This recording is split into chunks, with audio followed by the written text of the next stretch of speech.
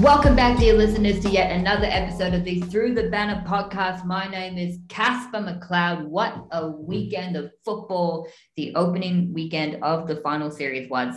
And joining me to discuss all the talking points out of those four games, as well as just in general in the football world at the moment, and to preview two tantalizing semi-final matchups, I have with me Eli Duxon and Fraser Douglas. Gents, it's a pleasure to have you back on the podcast. Hope you guys have been doing well. Good to be back. Thanks for having me, Matt. Good to be here. As always, it's a pleasure to have you on. Basically, we'll discuss the four games, what went right for the winners, what went poorly for the losers. We'll talk about the semifinals, who's going to win by how much and why. More specifically, we'll look at the four teams that lost on the weekend, and we'll discuss kind of the major talking points surrounding them. But first and foremost, let's discuss two major talking points. One related to the action on the weekend, which is Toby Green and his suspension, and the other one not related to any on-field action the last few days, but definitely off-field. Collingwood has a new head coach, and it is Craig McRae, the former triple premiership Brisbane Lion. Let's discuss Toby Green first. So I want to ask you guys, 3 weeks suspension, was it enough? AFL argued no, because they said that the baseline punishment in country leagues or in local football leagues around the country is 6 weeks. And they're saying that it undermines the efforts in those leagues to protect umpires by having it significantly shorter for Toby Green. But players like Patrick Dangerfield have come out and said, well, actually, you shouldn't underestimate 3 weeks in a final series. Like, if the Giants win the premiership this year, Toby Green's not going to be a part of it. Shouldn't underestimate it. So, Eli, I'll start with you. The internet is starting to act up already. How long has it been? It's been, 3 minutes? This has to be some kind of record. Oh, man. I hope it's probably just the wind messing. I don't even know how that's possible, but I'm going to blame the wind for this. Eli, I'll ask your opinion. 3 weeks. Do you think that was too lenient, just right, or perhaps a little bit too harsh? Yeah, I think I'm erring on the side of Patrick Dangerfield here. If 3 weeks ensures he would miss the grand final, like he said. So I think that's as fair punishment as it is, but I also understand where the AFL is coming from and they want to prevent this, things like this from happening in the future. But to be fair, you don't see this all that often. The last one I remember was Lachie Neale earlier in the year, tapping the umpire because he had blood dripping down. So there's different intent on it, but I think 3 weeks is probably fair enough. I'd love to be watching him play in the finals because, as a lot of people know, and even though he's much maligned by almost every person, he gets people through the gates. So I think 3 weeks is just, but if you said 6 to 8, I'd be like, sure, if that's what the AFL thinks is suitable and that's what they think will set a precedent moving forward for other players and set an example in community football, then probably fair enough there. Fraser, how about yourself? I'd probably agree with Eli. I mean, it's a tough one. You end up with 3 weeks. And when I thought about it, when I thought about the MRO, and I mean, they haven't had a great year, but 3 weeks is kind of what I thought they'd go with. Obviously, as Eli touched on, it's the finals. It sits him out for the finals. That's kind of what Paddy Dangerfield was touching on as well. You can't underestimate how important those games are for a team. But at the same time, I mean, you can't really look at it through that lens because it's like it should be any games. I mean, it wasn't a good look at all. I mean, it made me, when I saw it, because I was intently watching the game, it was a big moment because the Swans were coming and it was like, what's going to happen here? The tide was kind of turned since halftime where the Giants had that lead. And it just kind of made me wince when I saw him do it. It was kind of one of those moments where you're like, oh, you saw him walking towards the umpire. And I was like, you're not gonna do something to Matt Stevic here. I mean, you can always there's always conversations with the umpires, but I mean, it was tough to watch, and it's been through the media all week, and yeah, it's just not a great look. You got to think about it in the context of country footy and junior footy, and those umpires who aren't protected by the cameras and the lights of the AFL, and they're certainly not paid like AFL umpires are. Not that I'm not that I'm saying that AFL umpires are paid a lot, but you've got to protect those people. Like junior players, they idolize their heroes that play every weekend on the big stage. And if they see Toby Green doing that kind of thing, I mean, he pleaded not guilty. I mean, I'm not sure that was a good look either. He clearly, it's not like it was one of those ones where you're like, oh, sorry. Sometimes you see players and umpires walk into each other, run into each other by accident, but that clearly wasn't the case here. So I think we've got to be mindful of the junior levels and umpires at country and those type of leagues. If I was thinking about it, I would probably say 4 to 5 weeks would be right.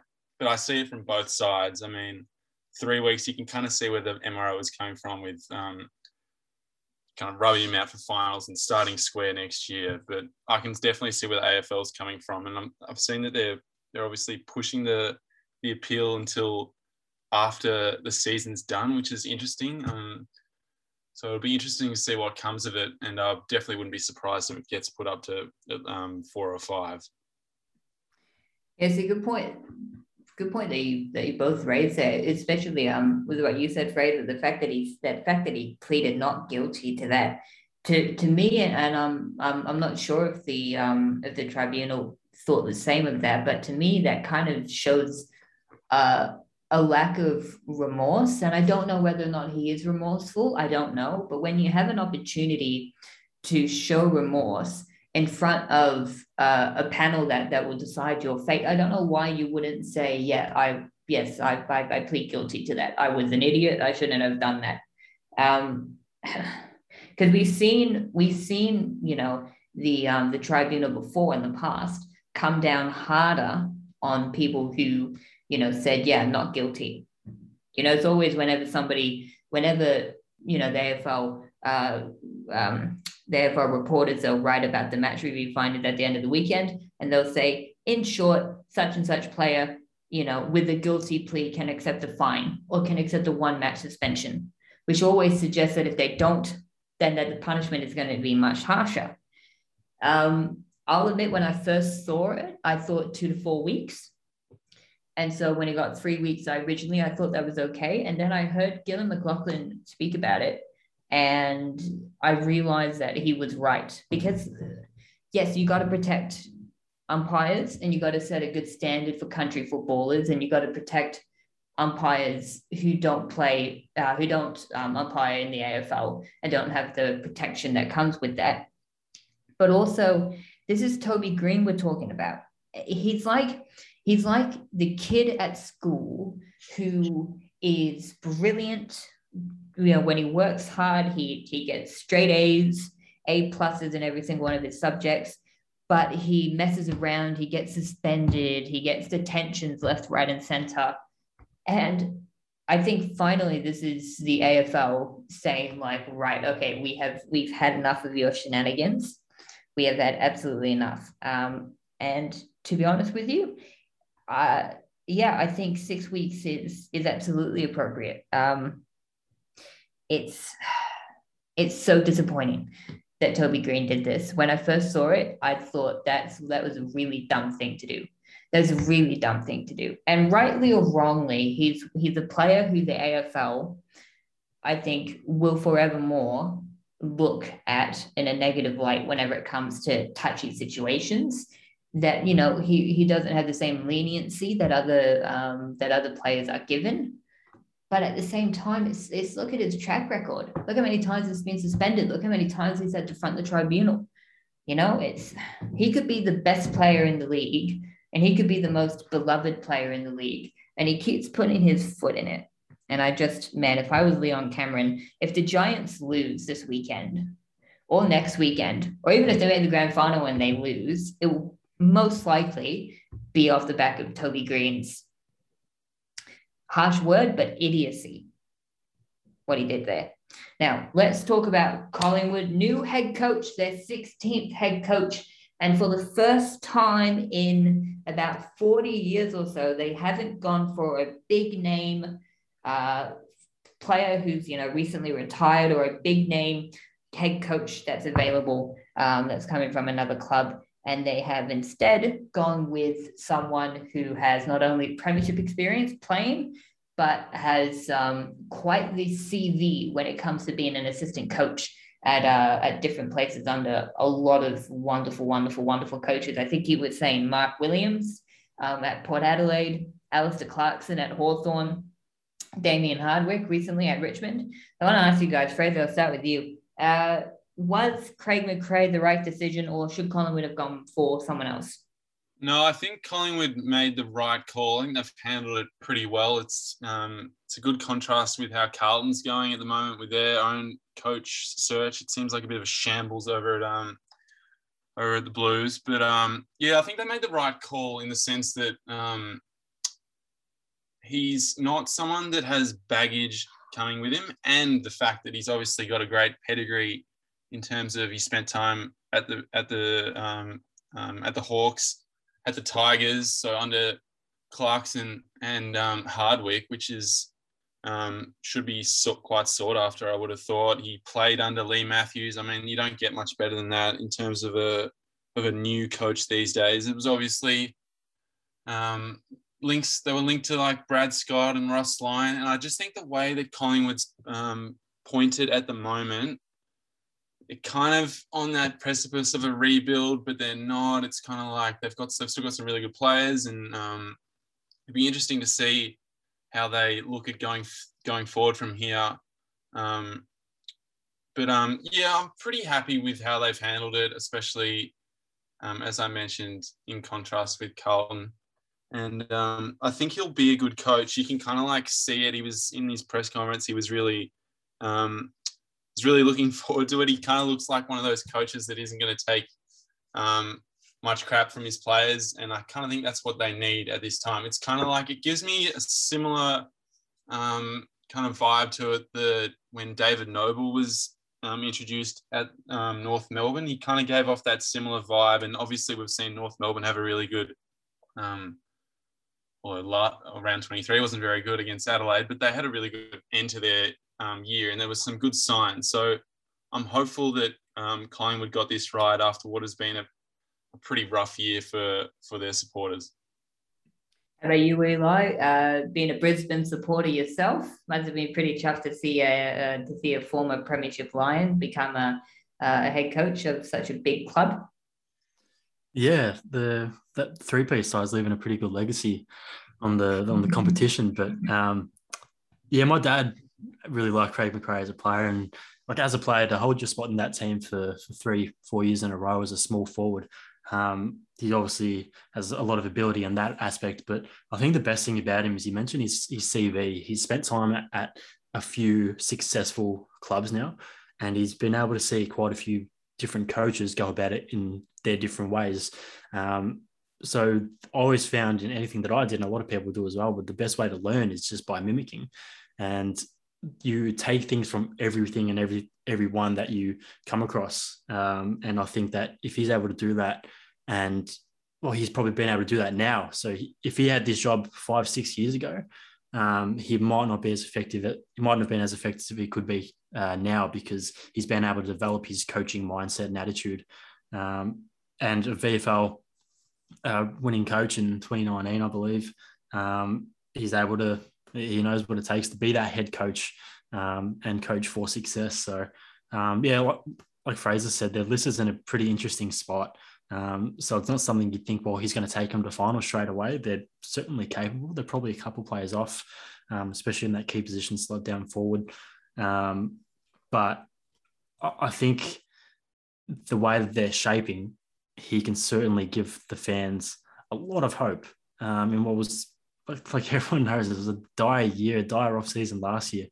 They need something to be excited about. And I think a new coach with a fresh attitude, someone who hasn't come from another head coaching role in the AFL, is probably the best thing for them. I think what Collingwood has done is the right call. Man, what a CV. Honestly, as you said, Eli, you cannot get a better group of coaches to learn under, whether or not, playing or being an assistant coach with. Man, what a group of teachers to learn from. Yeah, it's interesting. I also got that kind of vibe from him, Fraser. Not he won't stand for any rubbish from his players, and not that Nathan Buckley would, but you kind of felt almost like Nathan Buckley kind of lost the players a little bit at the end.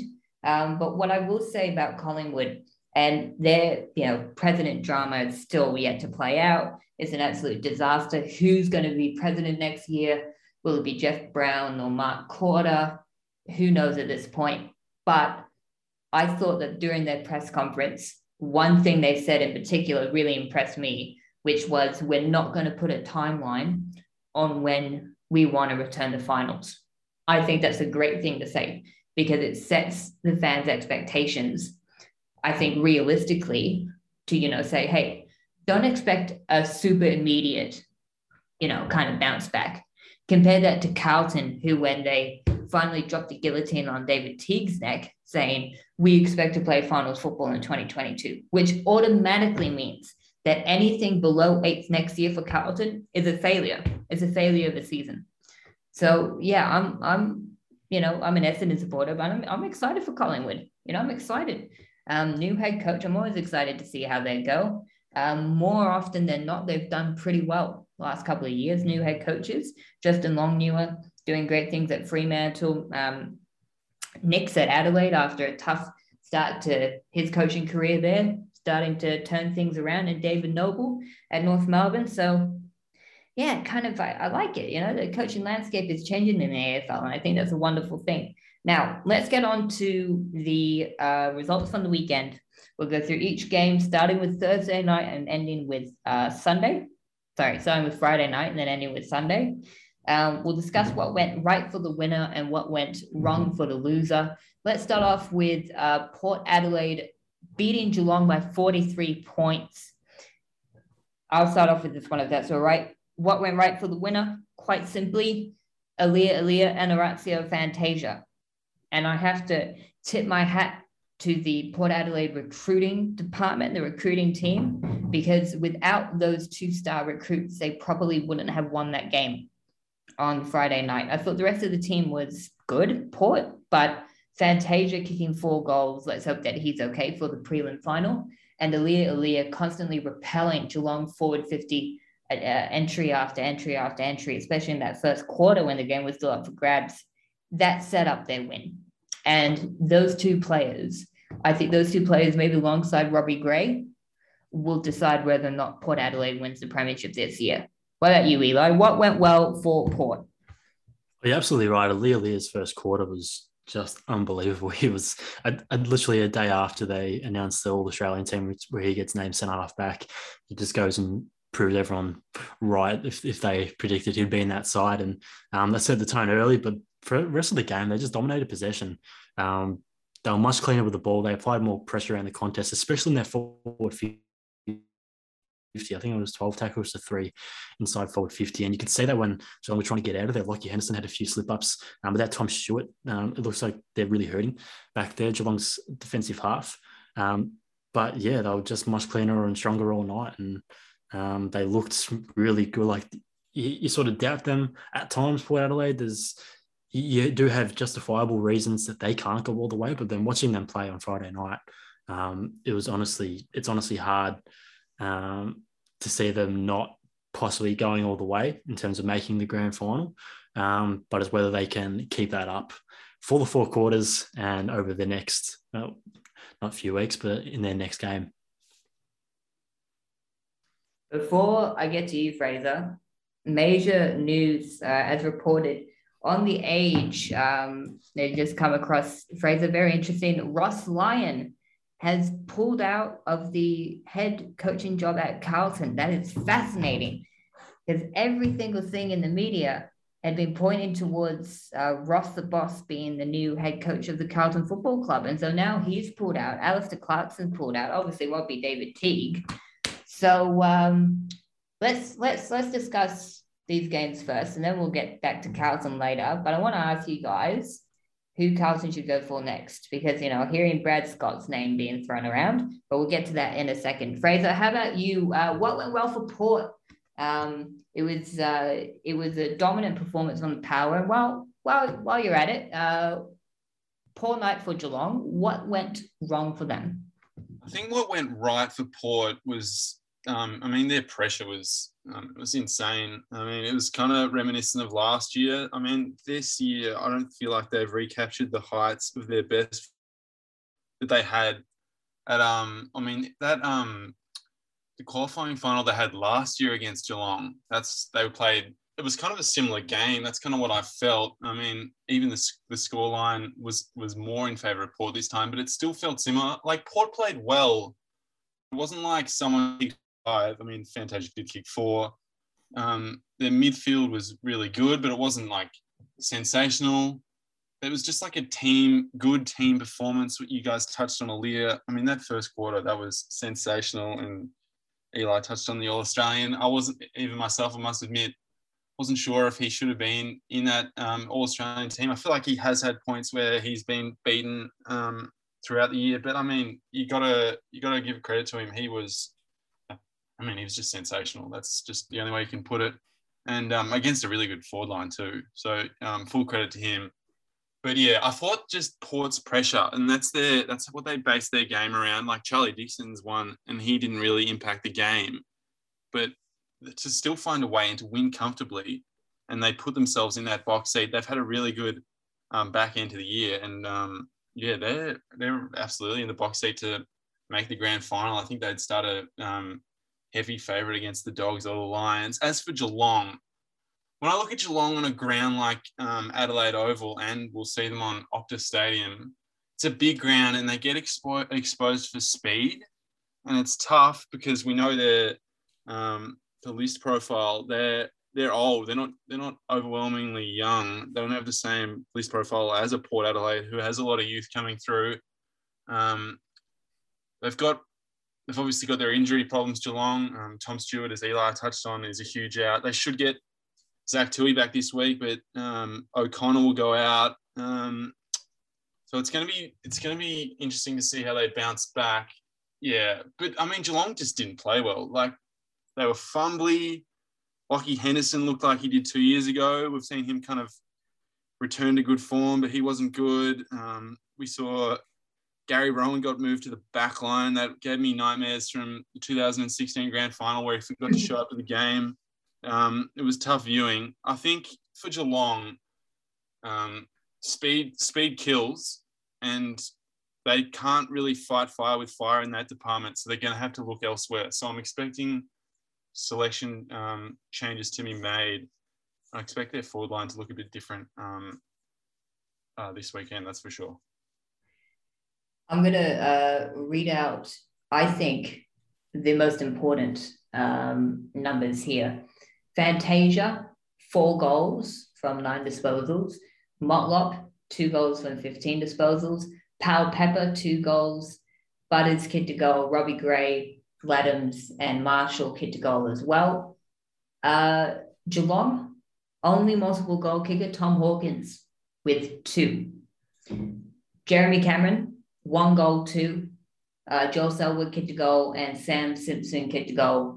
No goals to either of their ruckmen, Blitzarves or Stanley. Dalhouse, 6 touches, no goals. Dangerfield had an okay game, but no goals, didn't impact the scoring. Mitch Duncan, higher number of disposals, didn't impact the scoring. Guthrie, quiet game by his lofty standards, just 17 touches, no goals. Just seeing here, Isaac Smith, no goals, 23 touches, he was okay. And Gary Rowan, who for some reason was played in the back line, 0 goals from 12 touches. It's interesting. I read a stat. I think it's something like now he's played in 21 finals in his career across Geelong and Sydney. And fair play to him. That's a pretty impressive number. But he's kicked only 14 goals in those 21 games. Now, if this was soccer, as the sport that we're talking about, 21 goals in 14 games, that would be, that's pretty, 14 goals in 21 games. That's an okay strike rate. But this is Aussie rules. A game that's supposed to be high scoring. And yet, on a night where the Power didn't even crack 90 points, Geelong still got hammered. They kicked 5 goals, 13. I think the last 5 seasons, their lowest score of the season has now come during that first week of the finals. Beforehand, you could blame the bye because they never play well after the bye. What's their excuse this time around? They haven't had a bye yet.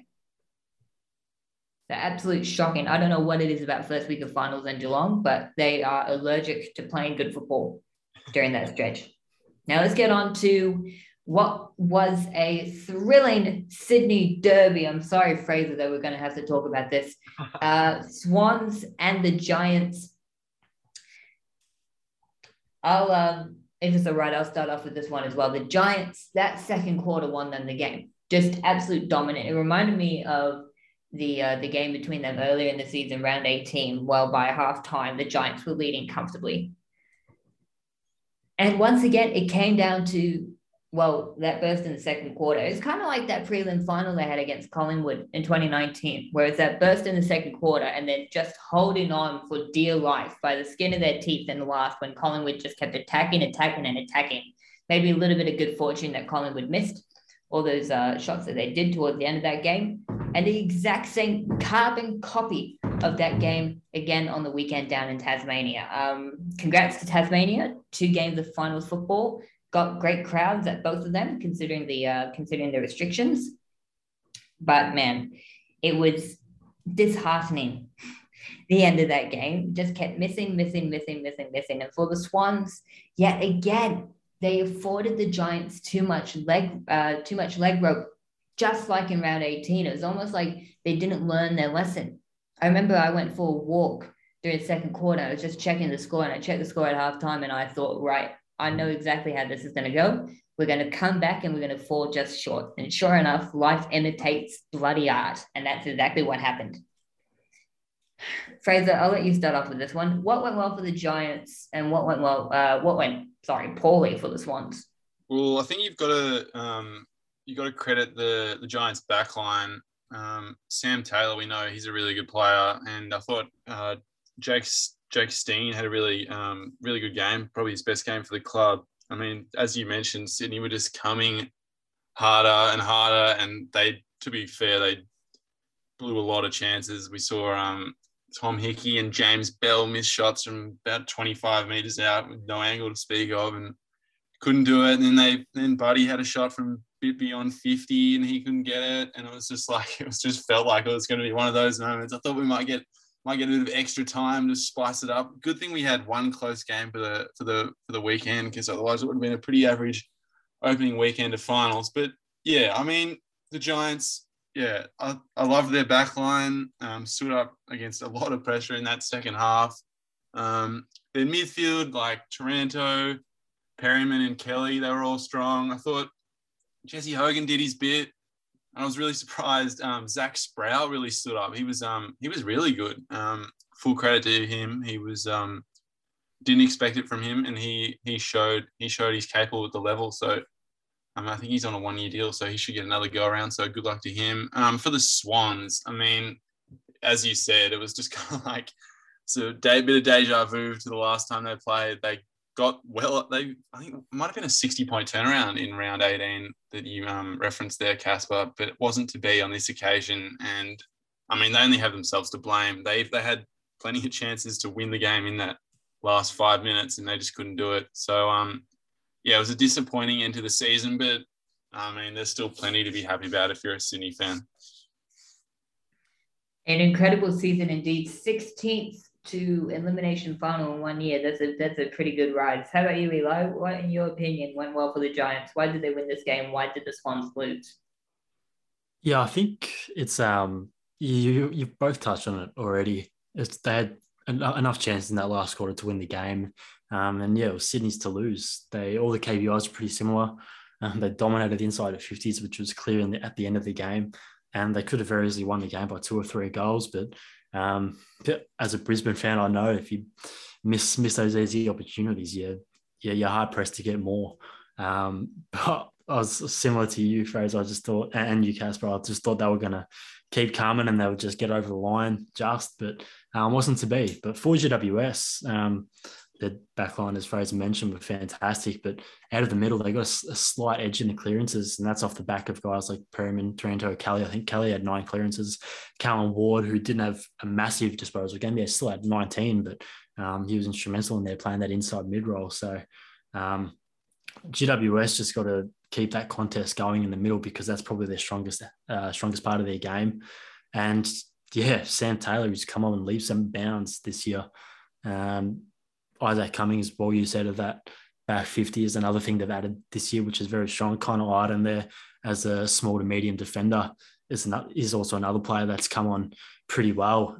So they get a little bit of speed injected back there, which wasn't an essential for them, but it certainly helps. So that was Sydney's to lose all day, every day. But GWS did well to hold them off, and bit of luck sometimes happens in these, contrary to the NBA and where you've got a 7-game series. If you're the better team, you'll get that chance to come back and win. But finals footy in the AFL, you got to love it. If you're off for that quarter or half a game or 10 minutes, that's all it takes sometimes. So GWS took their opportunity, and looking forward to see how they go next week. I do love that about Aussie rules. I'm so glad that we don't have, for our finals and for the grand final, 7-game series. You got to win 4 of them to win. I'm so glad we don't have that, because it's, as you said, 20-minute laps. You got to be good for 120 minutes almost every single game of the season, especially in finals, if you want to win. And the Swans simply weren't good enough. No offense, Eli, but speaking of not quite good enough this weekend, let's discuss Brisbane versus Melbourne. It was a great first quarter of football, and then the Demons powered away to a strong win at the Adelaide Oval. Eli, I'll let you start off with this one. What went well for the Demons, and what didn't go quite so well for your Lions? I don't think it was a matter of things not going well or going well. I think it was just a matter of Demons just much better. Are they a much better side? I think they've shown that they're a much better side than almost every team in the competition. And I stand by the fact that if they play like they did, or even slightly less, I think that they're going to be hard to stop come the last 2 games of the season. McStay going down early was a key, though. They really put us behind, losing Hipwood a handful of weeks ago. We only had the 2 key forwards, and we know May and Lever's dominance in the air is so strong, and they've got guys like Harrison Petty who can take that tall forward and allow one of them to roam around freely, which Jake Lever was doing quite extensively. So McStay would have made one of Lever or May accountable, but they were just able to zone off, get an extra at the contests. So they dominated the air, and they were equally dominant at ground level. They were stronger, cleaner, hungrier. And yeah, they were just so bloody good. Lachie Neale had 46 disposals, which is unbelievable. But because of Melbourne's pressure, his kind of 46 disposals wasn't enough. Not to get someone getting that much of the footy, you'd think, well, they're going to at least be close in it, close to the game. And look, he had, I think, 13 clearances. He was very effective with the ball, but there just wasn't enough people going with him. That you can't pinpoint one thing, because Melbourne were just much better. That's simply all there is to it. Our backline was just overwhelmed, and our forward line wasn't functioning without that second tall. Charlie Cameron was fantastic early, all for the whole game, of course, getting 5 goals, but he was a part of the reason that we were in it at quarter time. But Melbourne's height down back just took control, and they were able to dominate the game quite easily. What about you, Fraser? What went well for the D's? What didn't go quite so well for Brisbane?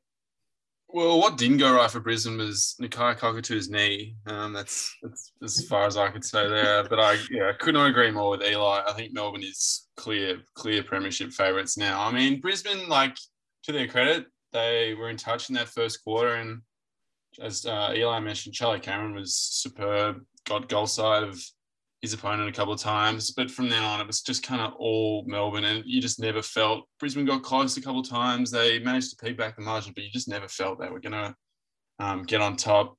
I mean, other than Neale, I thought Melbourne just completely dominated. That's where Melbourne builds their game, other than obviously their backline built around Stephen May and Jake Lever. Melbourne had 22 more contested possessions, that's an absolute mauling, and Brisbane will have to do better against the Dogs if they want to beat them. That just shows the intent of Melbourne at the moment. They just know how to win. Brisbane had, obviously I mentioned McStay and so did Eli. 2 contested marks Brisbane had. Melbourne had 12. That's not going to get it done. 15 marks inside 50 to 5. The stats, the more I looked at them, the more I just thought, it was ugly. It could have been worse on the scoreboard. Thanks to Charlie Cameron, he kind of kept them in touch, because I feel like it was a bit of Charlie Cameron or bust at times. Danaher, he's not going to get going when he's got to deal with Stephen May and Jake Lever flying around everywhere. It was tough. Yeah, obviously the McStay thing. When you lose a play like that so early, it's really tough. I kind of imagined going in, I feel like they'd almost tag a Lever. So even if you put in Brisbane's case, he'd say to Tom Forson, stand next to Jake Lever and don't leave his side for the remainder of the game. And I feel like that's what other teams who face Melbourne are going to have to do. He's just that good. When Lever came over to Melbourne from Adelaide, that's what teams were doing, because Lever was flying at that stage. And obviously they didn't have the same level of consistency across their backline that they do now, but they just kind of sat on Lever. And there was that season there when he first came over where it was kind of a question mark, did they overpay? And now they look silly in hindsight. But yeah, that's what I would be doing if I was an opposition coach. So Geelong next week, that'll be interesting if they win that. I'm not sure what GWS would do, because they're so undermanned in that forward line department, and they don't have as many tools. But it's going to be interesting. The more I looked at the stats, as I touched on, the more I felt I'm hoping that Brisbane win this, the game they've got coming up, and then we can get Brisbane Port, because I feel like they've been 2 of the top 4 sides over the last few years, and I feel like one of those sides deserves to make a grand final. But the more I looked at the stats, the more nervous I would be as a Lions fan. Sorry, Eli.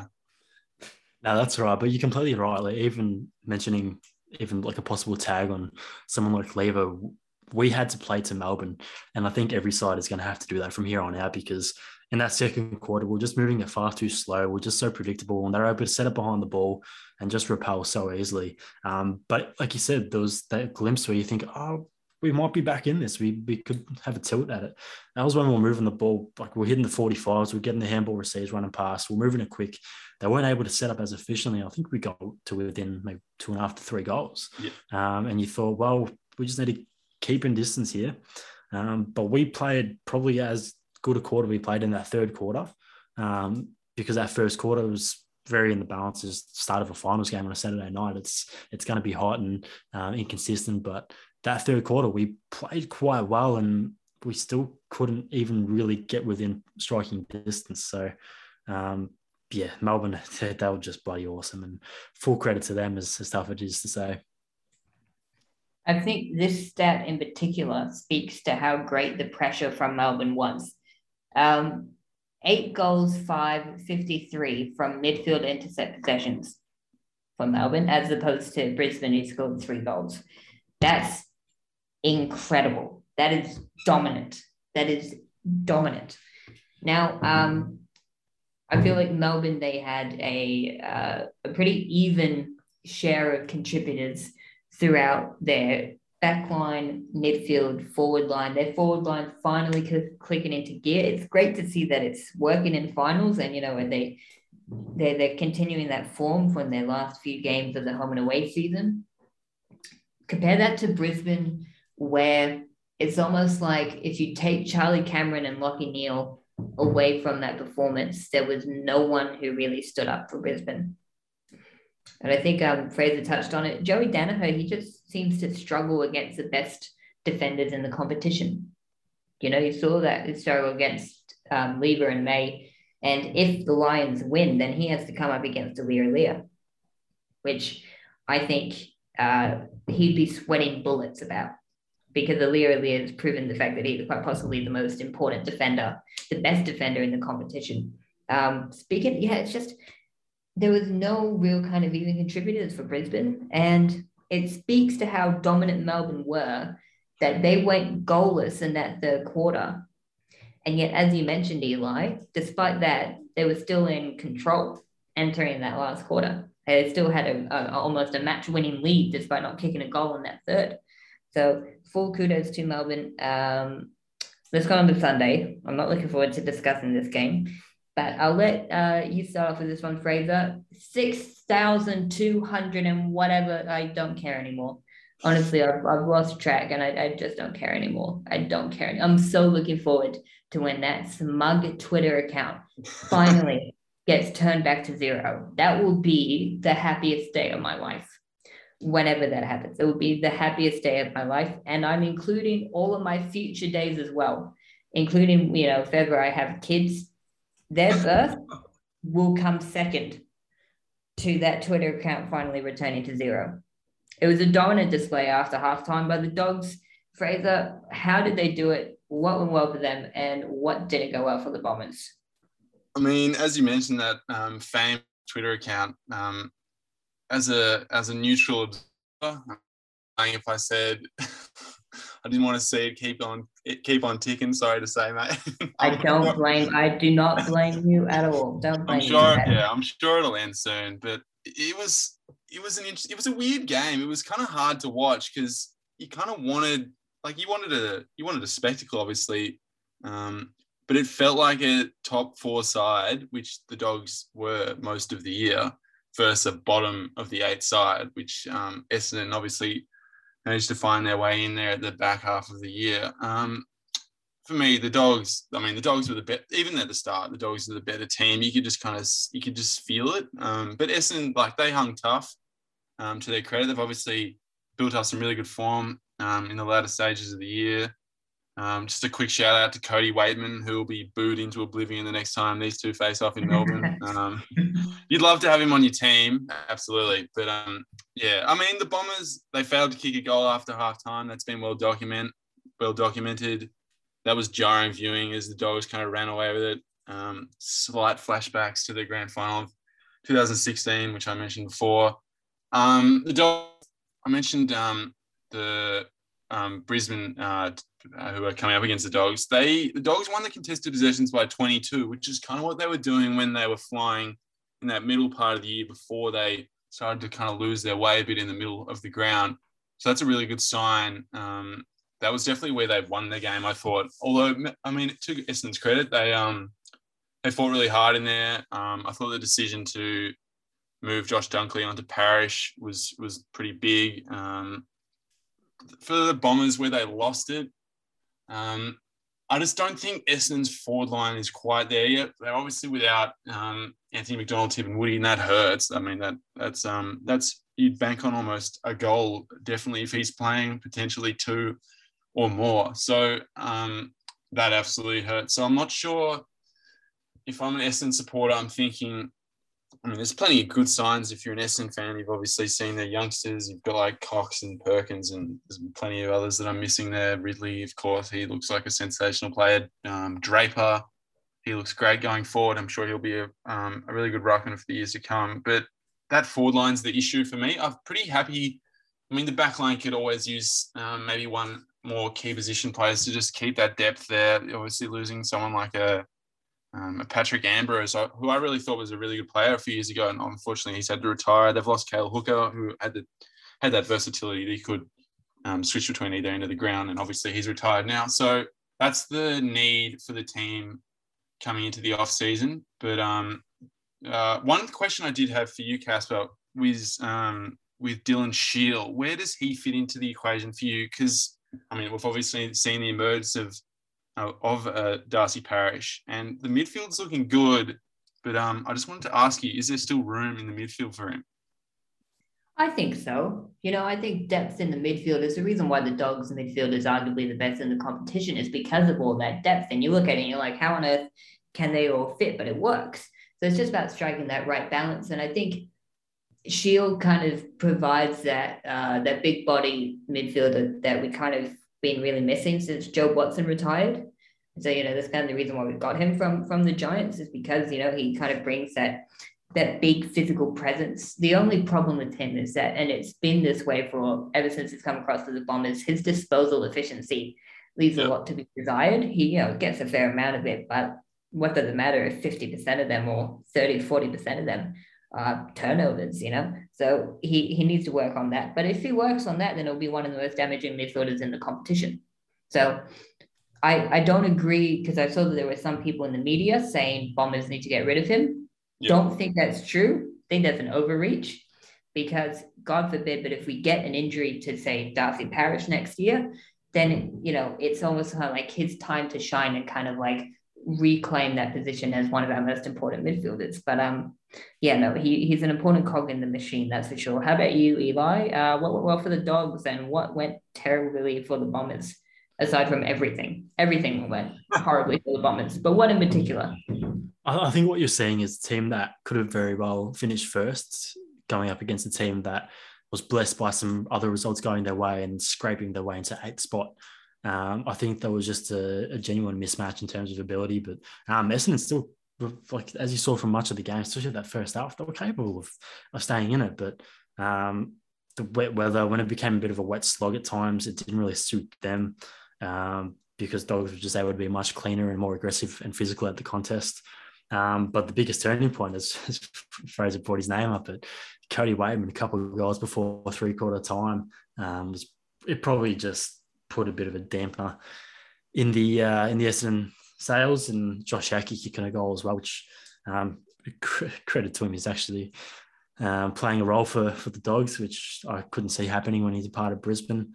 But Doggies, you knew they couldn't play as poorly as they finished the season for another game, especially an elimination final, just by losing Josh Bruce. Last time I was on the podcast, Casper, we were talking about Bruce and whether his injury was super detrimental to their final chances.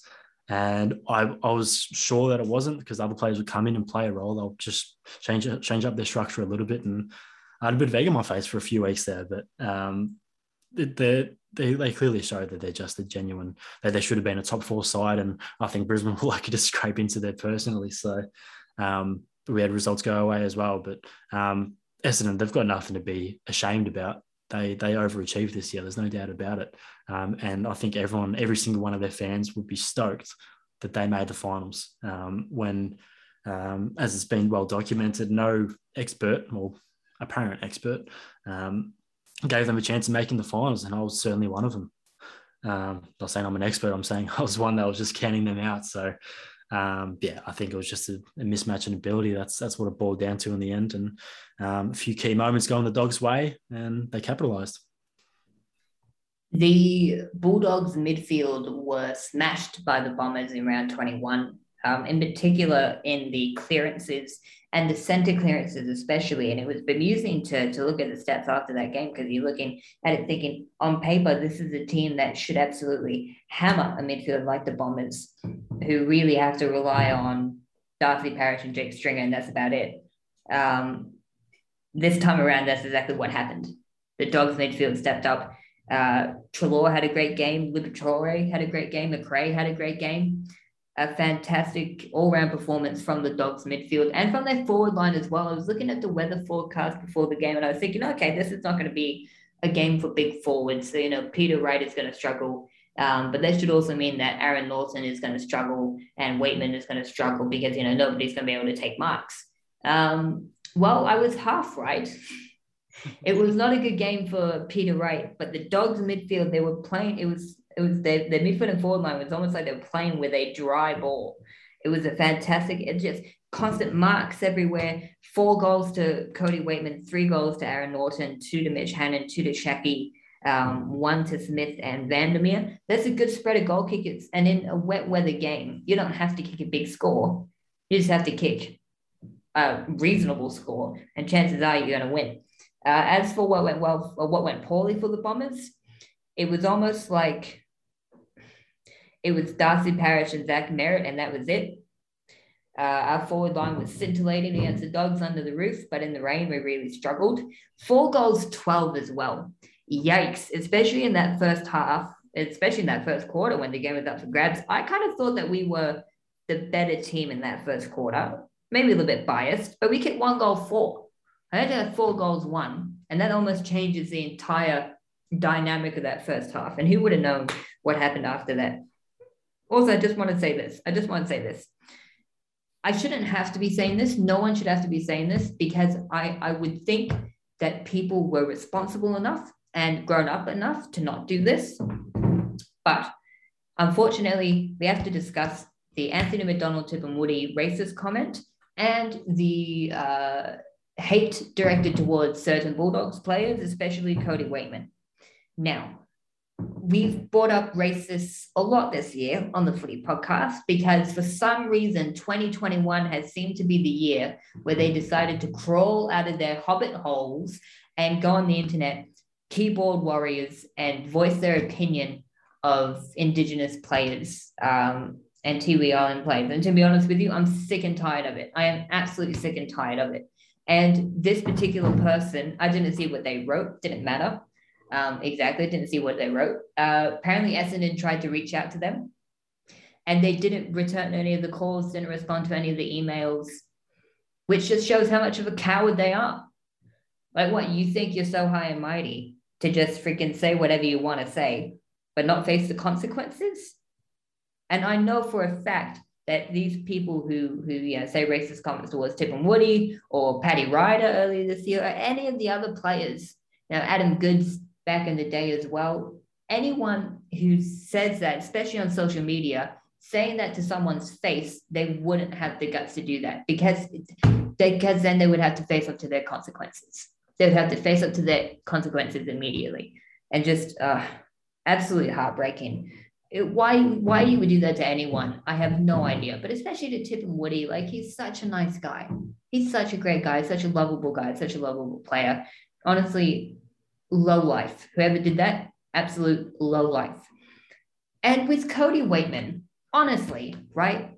Yeah, I was frustrated with a couple of the free kicks that he got. It's not his fault. I think Matthew Lloyd pointed it out. It's an umpiring mistake. It's not like he added mayo to it at all. And even if he did, it's a game. It's just a game. It's just a sport. That's it. Honestly, anyone who thinks that a sport result is justifiable reason to go and harass someone on social media, you need a good hard look at yourself. Honestly, ridiculous, absolutely ridiculous. With all that being said, what was that free kick that Cody Weightman got where Zach Merritt bumped him? Like, honestly, right? You're allowed to bump. And it's like he bumped as he kicked it, or maybe just a fraction of a second afterwards. You're allowed to bump. The umpire paid it for a push. It wasn't a push, it was a bump. And you're still allowed to push a player. You just can't push him in the back. Honestly, it was ridiculous. But anyways, good kicking. I'll say that, good kicking. Especially that goal from the boundary line, very impressive. But anyways, that's my diatribe over. Overall, pretty terrible weekend of football. To be honest, I was hoping that it would have been a lot better, but oh well.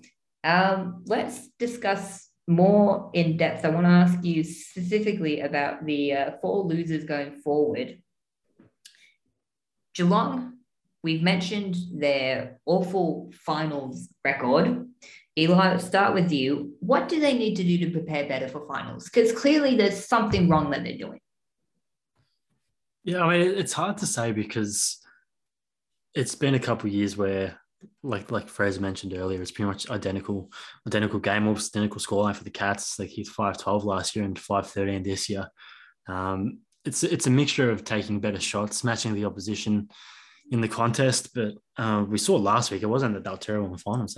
Last year, yeah, they weren't terrible in the finals. They came out and absolutely spanked Collingwood, and one of them most amazing turnarounds you'll see, and spanked Brisbane as well the following week.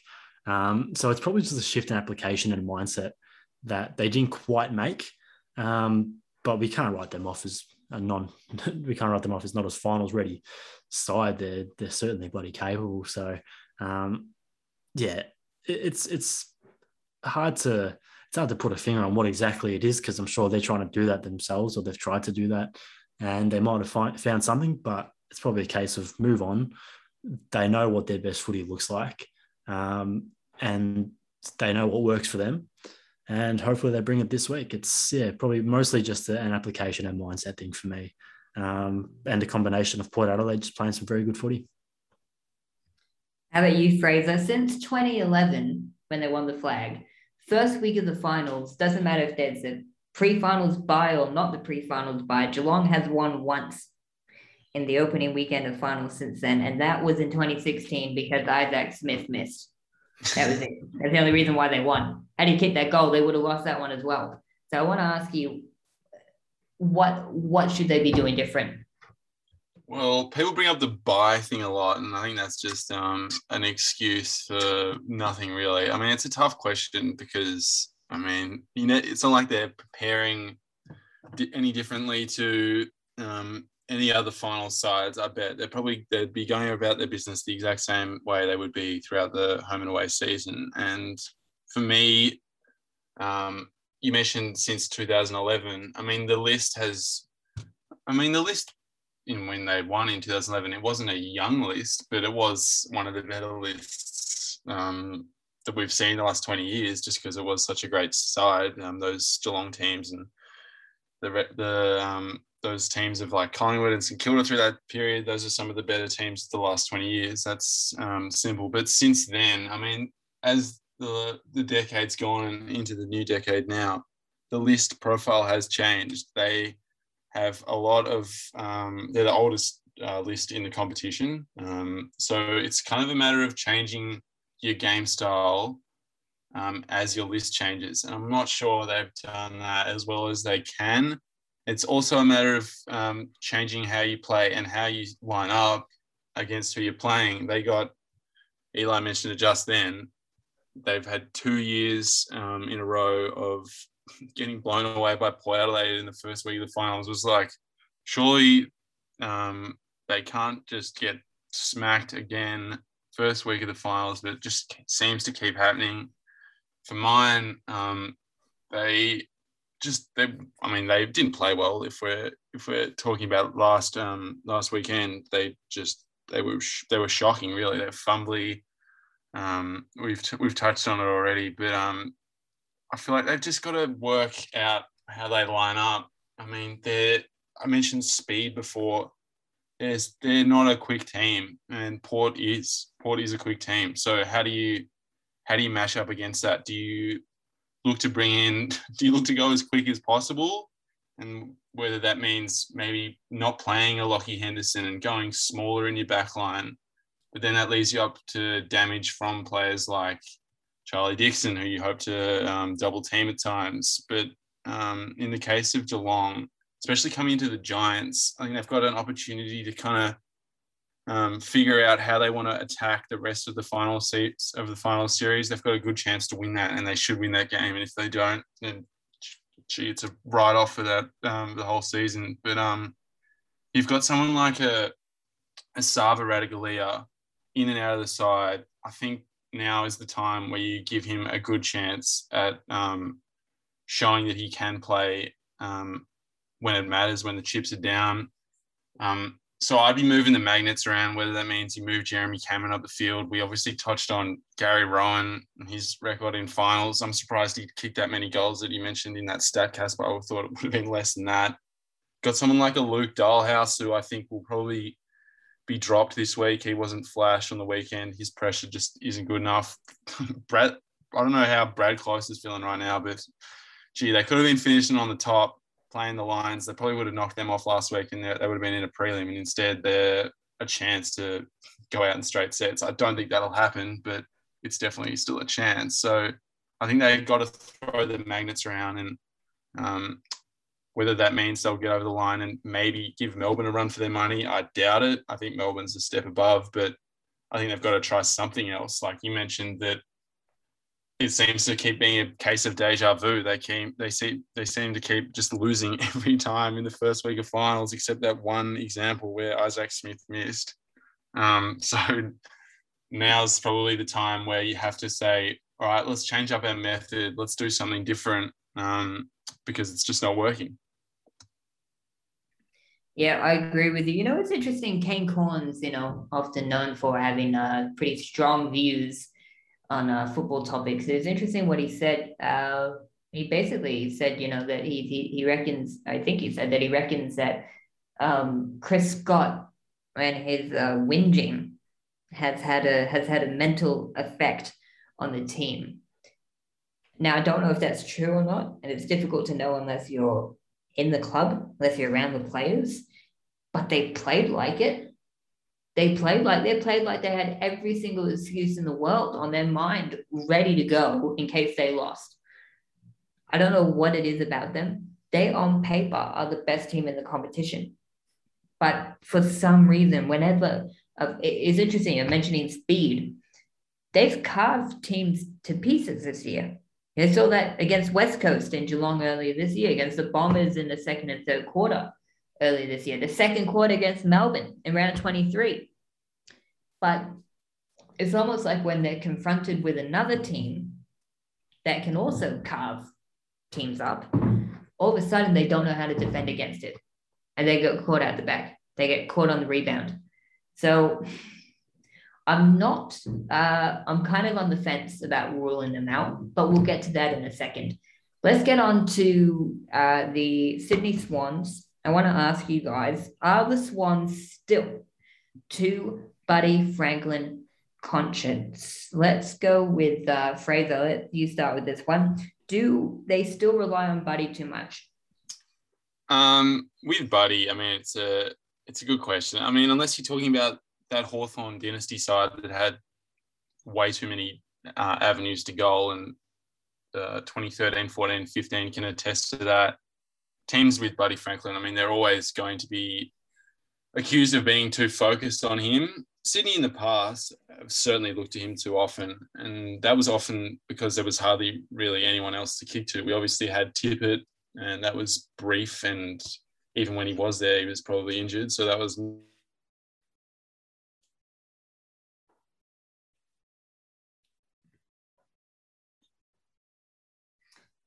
Internet problems in Australia, dear listener. If you've ever been to Australia, you understand the pain and you understand the frustration of recording with Australian internet. For some reason, we have some of the slowest Wi-Fi in the world. Don't quote me on that, but I'm 99% sure that's true. How do I know that's true? Because I live here and I use Australian Wi-Fi, and it is always the snail's pace. Was it true that Wi-Fi was actually invented here, or am I you might be right. I have heard that, and that's even worse. It is even more embarrassing, the fact that Wi-Fi was invented in this country and we still can't get it properly. We still can't get it right. Like, that is absolutely ridiculous. Oh, goodness gracious me. This is a problem with recording in Australia, man. Especially in rural Australia. Yes. I haven't had to deal with that, fortunately, but even here in West Metro Melbourne, it's just as bad. I'm actually lucky. I've got a new setup around right next to the internet, but or the Wi-Fi module, but it still doesn't really give me that perfect connection, which is frustrating. Mate, I've been on my phone in the city on the train heading into the CBD to go to uni or whatever, and I kid you not. By the way, this is 100% going in the episode. I kid you not.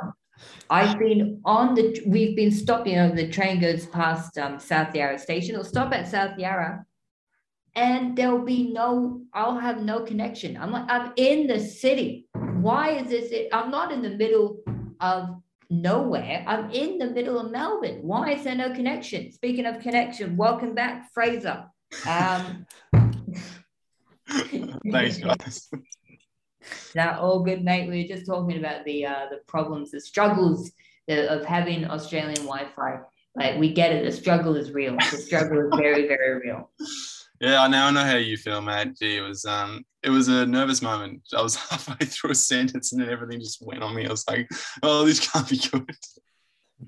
Mate. Talking about the Swans and being too buddy focused, I think you're just talking about Kurt Tippett there. Yeah, I'll go back. Yeah, as a Swan supporter, I mean, some like 5 years ago, it was definitely hard to watch. I mean, just constantly kicking to Buddy.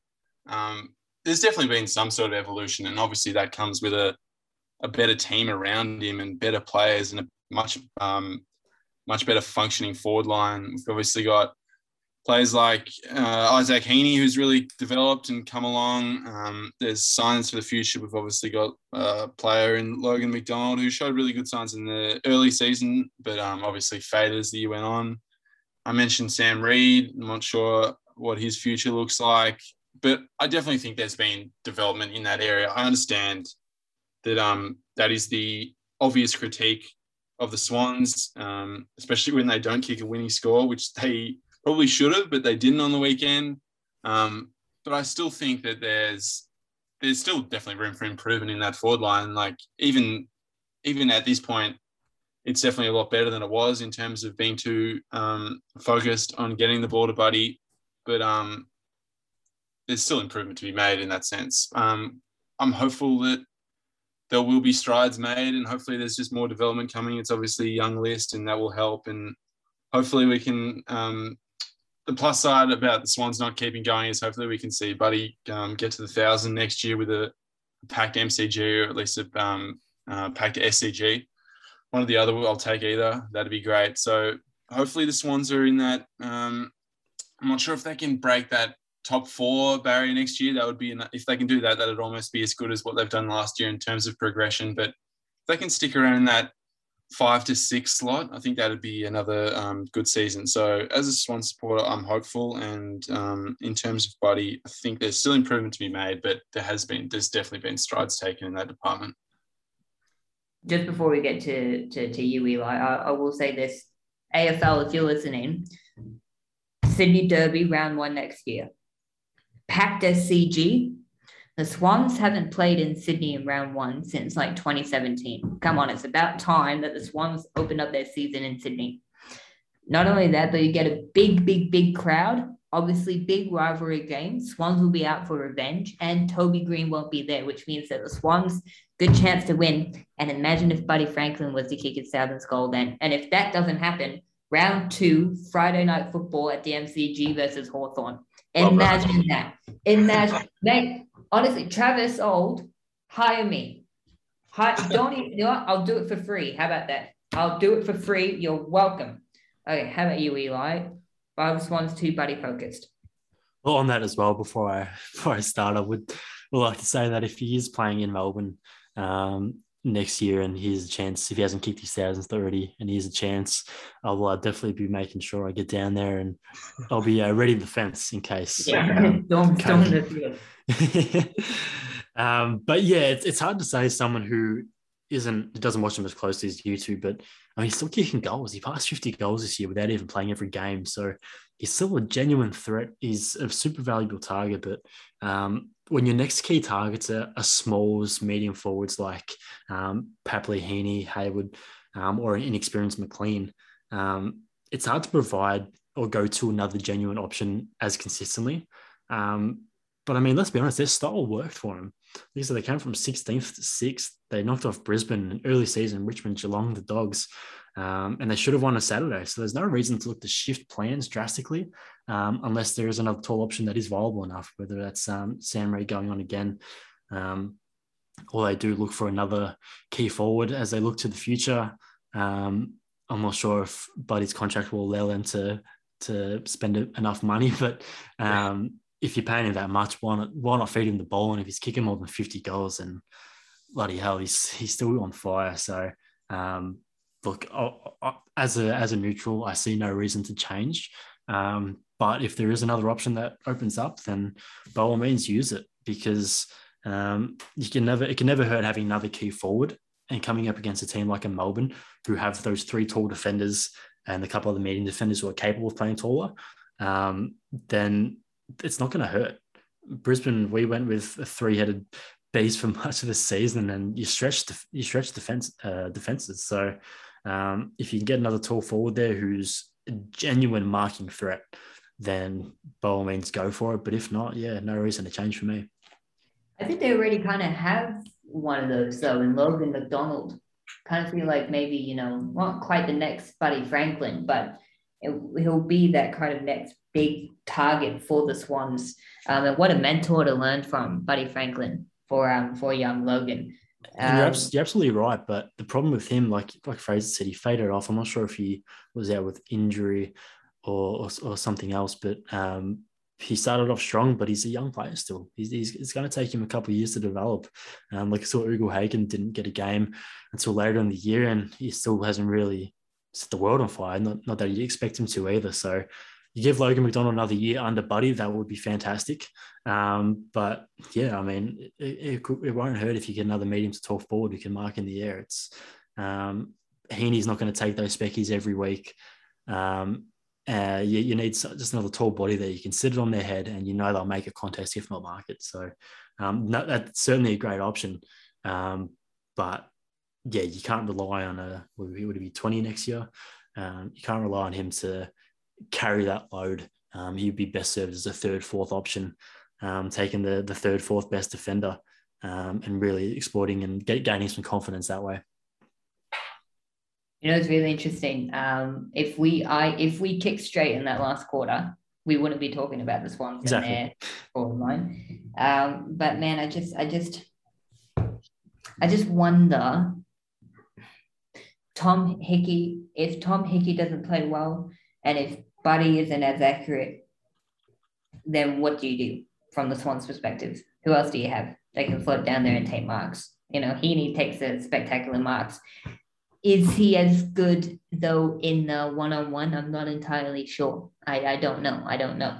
So, yeah, maybe they do need like a Ben King also from the Gold Coast. That would be quite nice, actually.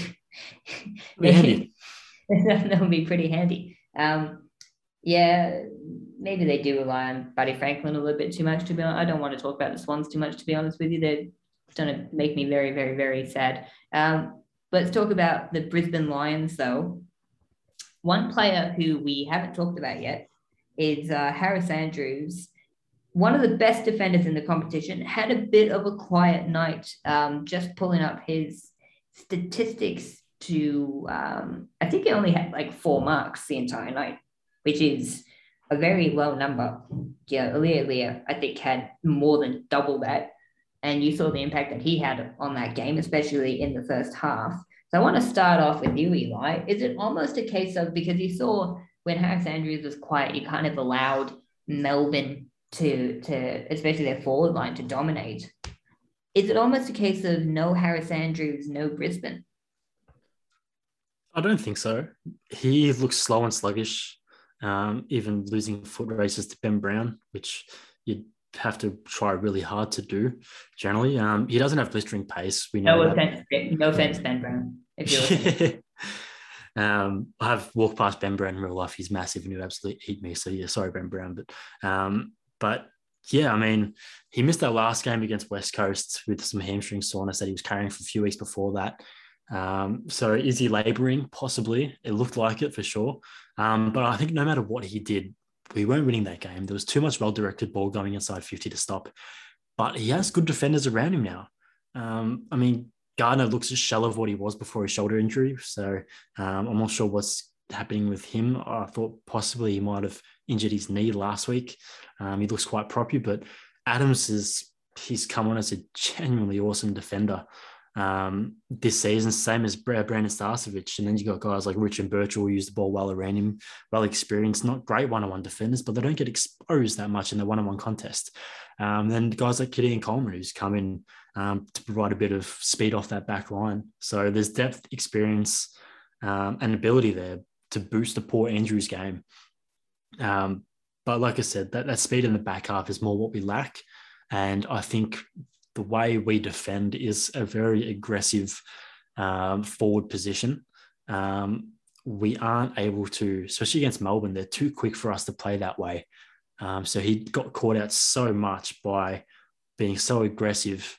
As someone who's not going to be the one using the ball going forward, if you're the one sitting off the back of a pack, letting one of their forwards free, then and you're going to be using the ball, then I can understand like a Rich or a Birchall, but that's not his role. He's there to defend the one-on-ones against probably their best forward, and take those aerial marks. And he wasn't quite getting himself in good positions to do that. So if he has a great game, then it's a really, really solid backline. But he was poor. But I think our pressure in the midfield and Melbourne's excellence in the midfield, I should credit, didn't allow for his style of game, the way he was trying to play on the weekend. It didn't allow for it to flourish. So, yeah, we've certainly got a lot more options if he is to be poor. But I think we've just seen Andrews play at such a high standard for a few years now. Whether it's he's spoiling just the genuine 1%ers or just physicality in the contest, he probably hasn't had his best season. But our expectations are so high of him, and I think he's only 25 years old. He's still got 25, 26. He's still got years to develop. Actually, I think he might only be 25, yeah. So, look, it's not doomsday for us if he's poor. It's up to the rest of the back 6, 7 to help lift him up. But he was poor on the weekend. I'll absolutely admit that. How about you, Fraser? The case of Harris Andrews plays poorly and Brisbane's premiership chances aren't as strong, or do you think that they can kind of cover for an average performance? Well, I would defer to Eli on this, but I feel like when Brisbane's really flying, it's not like Harris Andrews is having a brilliant game every week. Brisbane are flying when their offense is roaring, and that usually comes when their midfield is on top. And you've got, I mean, they obviously don't have Hipwood at the moment, but Danaher's kicking goals. Cameron's looking dangerous. I mean, he's pretty much always looking dangerous, but in that case, he's definitely finding the scoreboard. It's a hard one with Harris Andrews because, I mean, he definitely looks to be labouring, and I mean, we don't know that for sure, but the vision of at the start of the game when he kind of just went the other way to Ben Brown, and that's been played in the media all week. But I mean, he's a two-time All-Australian. Like you got to cut him some slack. And Eli touched on it. Melbourne's work rate and their midfield just exposed Brisbane's midfield to the extent that Brisbane's backline was under pressure the whole game. And they kind of, to be fair, they almost did a good job to only lose by as much as they did. Melbourne is so fit. You can just see every chain. There's always someone running past. They've always got someone free in their forward line. It would be a great time to be playing for Melbourne. They're great to watch. It wasn't great if you're a Brisbane supporter on the weekend, but it wasn't. Yeah, it was. It's a tough one. If Andrews is injured, obviously, it's a tough one to criticise him. And then, Darcy Gardner, Eli mentioned, it kind of did look like his knee was injured. And obviously, he's a really important part of that backline. So if he's hampered as well, then it's like they're going to be, at least they've got the Dogs, and the Dogs aren't that tall. So they can probably cover it this weekend. So it's probably not the worst thing that could happen. Not that it's a good thing, but like I said, with Harris Andrews and Brisbane specifically, I feel like when Brisbane are roaring and up and about, it's not like Harris Andrews is having 15 marks. I don't see every Brisbane game, but I feel like that's definitely the case. And I defer to Eli there. Andrews is an outstanding player, but often your best fullbacks and your best centre-half backs, they don't have to have that quarter like Aaliyah had on Friday night to be sensational. And I think he's still a great player. And I still think, especially against the Dogs, we could definitely see him return to some good form against what is a relatively small backline. And you're absolutely right, Fraser. He's not going to be setting the world alight with these stats. Yep. It's just his impact on the game. Like I said, those 1%ers and those spoils, the things you don't really see on the stat sheet, and his presence down there more than anything. That's where you see him have a really good game. If he takes 10 marks and has 20 disposals, then we've probably had 30 points kicked on us. You're just probably not going to see that. from him especially. So, the way that if it was 2018, I would say, we rely on him too much. But now we've got enough players around him to be able to carry him a little bit. So, he was poor, but Melbourne were bloody good. Yep, I fully agree with that. Look, I'll be honest with you. I do not know enough about this topic, so let's move on to let's move on. No, look, I do agree the fact that Brisbane, they are at their best when their forward line is functioning really well, as Fraser said. And it's not like Harris Andrews has set the world alight this year so far, even when Brisbane's been playing really well. So no, I don't think it's a case of Harris Andrews plays poorly and Brisbane lose, because that's not true. It just happened to coincide this weekend. There wasn't a causation. There was a, whatever the other word is. Now I'm curious to ask you guys about the Bombers. How should Essendon attack their future? How should they go about it? We'll start with you there, Fraser. How should the Bombers go about entering 2022? What do they need to do between now and March? Yeah, I mean, Eli said before, I think they've, I definitely agree. I think they've overachieved this year. And if I was an Essendon supporter, you've obviously got, it's a relatively young list. You're losing players like Hooker and Zaharakis, but at the same time, you've got players that are coming through that you're not thinking like, oh no, we're losing to great club, great to the club. You've still got good things coming through, green shoots, as they say. So I think for Essendon, I mentioned it before, it's the forward line for me. Aaron Francis and Peter Wright. We saw Peter Wright have a really good last few games prior to this weekend. Obviously, the conditions didn't really suit. And Aaron Francis is a really good player. Doesn't help that every offseason it feels like he's linked to South Australia, but he's a really good player. And whether they continue with him in the forward line or move him back, I'm not sure. That's one thing that Ben Runn's been good at. He's been good at throwing players around and finding where they're best. And I'm sure he'll continue to do that into next year. So, yeah, for me, a good barometer for a team like Essendon that I think overachieved, and for like a Sydney even, is their record against the top 8. And they were 1-8 in the home and away season and 1-9 if you include the loss to the Dogs. So it's like, it's not going to be a cakewalk for them to just be in the finals again next year. And we've obviously seen, I think every time they've made the finals in the last 15 odd years since they won that final, their last final, so many days ago now, they have missed the finals the next year. So that's going to be the big thing. How can they get their list ready to hopefully get in that top half of the, I'm not sure if they can get in the top 4, but in that 5 to 6 range, like I mentioned about the Swans, if they can do that and get a home final, set them up for a final win. That's obviously what the fans are after. And it's a tough one because we were talking about, with Eli was mentioning it with Sydney, another looking for another key forward, and there's not a surplus of them on the marketplace at the moment.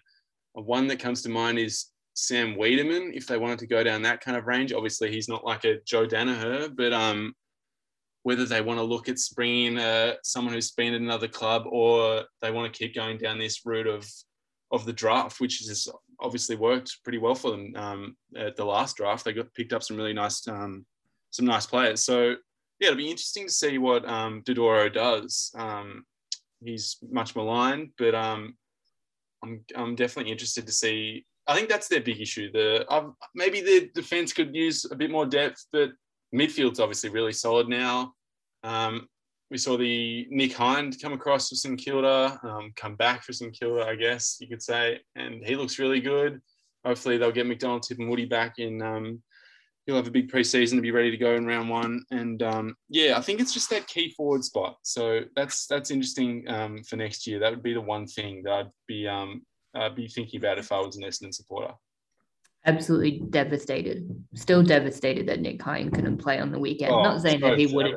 Not saying that we would have won had he was playing, but still would have been a lot closer. Over you, Eli, sticking to what you said before about us lacking a tall forward option.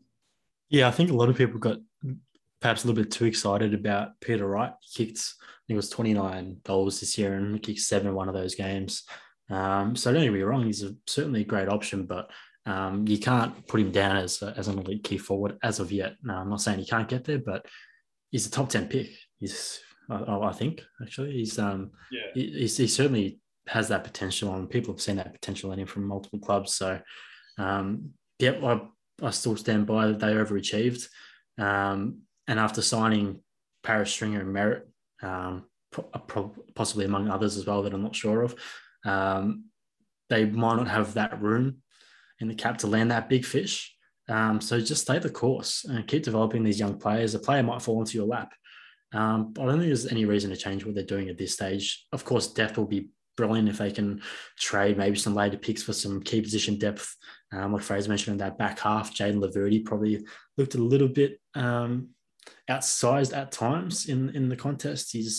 I think he's best served as a fourth defender, third maybe, but he was coming up against some good forwards at times. So if you get some more depth around him, more depth in that forward line, I think it's going to be certainly beneficial for him. And every time I'm on the show, I keep bringing it back to Brisbane because that's what I know. But similar to us in 2019, we finished top 2, and we probably shouldn't have finished top 2. Let's be honest. We went out in straight sets, so we just kept recruiting, keep getting more players in without breaking the bank, so to say. You've got that core group already. So stay the course and keep building that culture. Sam Draper looks like a fantastic one around the club. Ben Rutten's obviously tried to develop that a lot. And I think that's the most important thing. You don't want players wanting to leave, but you want players to be excited about the future. And I think that's what Brisbane did as well. You need players to buy into what you're trying to do. And it's clearly worked for them, re-signing those 3 I mentioned before. So stay the course, keep developing the young boys who have looked fantastic, as Fraser mentioned, and it should pay dividends. If it's not next year, it could be the year after or the year after that. It's a process, and I don't think Dons fans should be expecting higher than 8th next year. Are they capable? Absolutely. There's a lot of good teams in the competition at the moment, so stay the course, stay optimistic. And you should flourish within the next 5 years. You should see quite a drastic improvement. Sky is definitely blue at the Bombers. I will say this, 2 things I think we need to work on just from a game plan point of view. We've got to stop conceding 4, 5, 6, 7, 8 goals in a row. It happened, if not every single game, then like every other game. I don't know the exact number, but I wouldn't be surprised if of our 23 games, we conceded a streak of at least 4 goals or more in like 20 of them or 21 of them. It's like, it was so depressing almost every single weekend to watch all of our hard work early just completely fall apart. Or when we played Brisbane and Port Adelaide earlier this year, the game be over at quarter time because we conceded the first 5 or 6 goals to them in both cases. So got to fix that. Forward line, I think, become a little bit more dangerous because at the moment it's kind of like if Peter Wright doesn't do anything, it's Jake Stringer. And if Jake Stringer or Peter Wright doesn't do anything, then you're kind of in a lot of trouble. Forward line needs a little bit more depth. I kind of like the idea of going to the draft and drafting someone. Sam Wiedemann, he had 1 good final series in 2018. Don't think he's done particularly much since, so I don't 100% trust him. I don't like the idea of him coming to Essendon, I'll be honest with you. But yeah, maybe you do go for someone. I was going to say Mackay, but he's signed on recently, which is a shame. So yeah, you just got to stop conceding massive goals in a row. Got to get the forward line functioning better, more efficiently. And honestly, it will come. Those things will come because we're still a really young team. They will come with experience. They'll come with experience. We just need more preseasons into the players that we have. Maybe get a couple more. We'll be all right. I think the ceiling for us next year is winning a final. That's the ceiling for us. But yeah, we should we shouldn't head into next year. And I think Matthew Lloyd pointed out when he said, don't head into next year, all high or mighty, because really in reality, you were pretty much equal with, Fremantle, St. Kilda, West Coast, Richmond, even Carlton this year. And you'll start level playing field with them and with everyone else round one next year. So don't act all high and mighty just because you made finals this time around. So interesting to see how we handle the pressure. And now, finally, we get into previewing the two semifinals, two tantalizing matchups.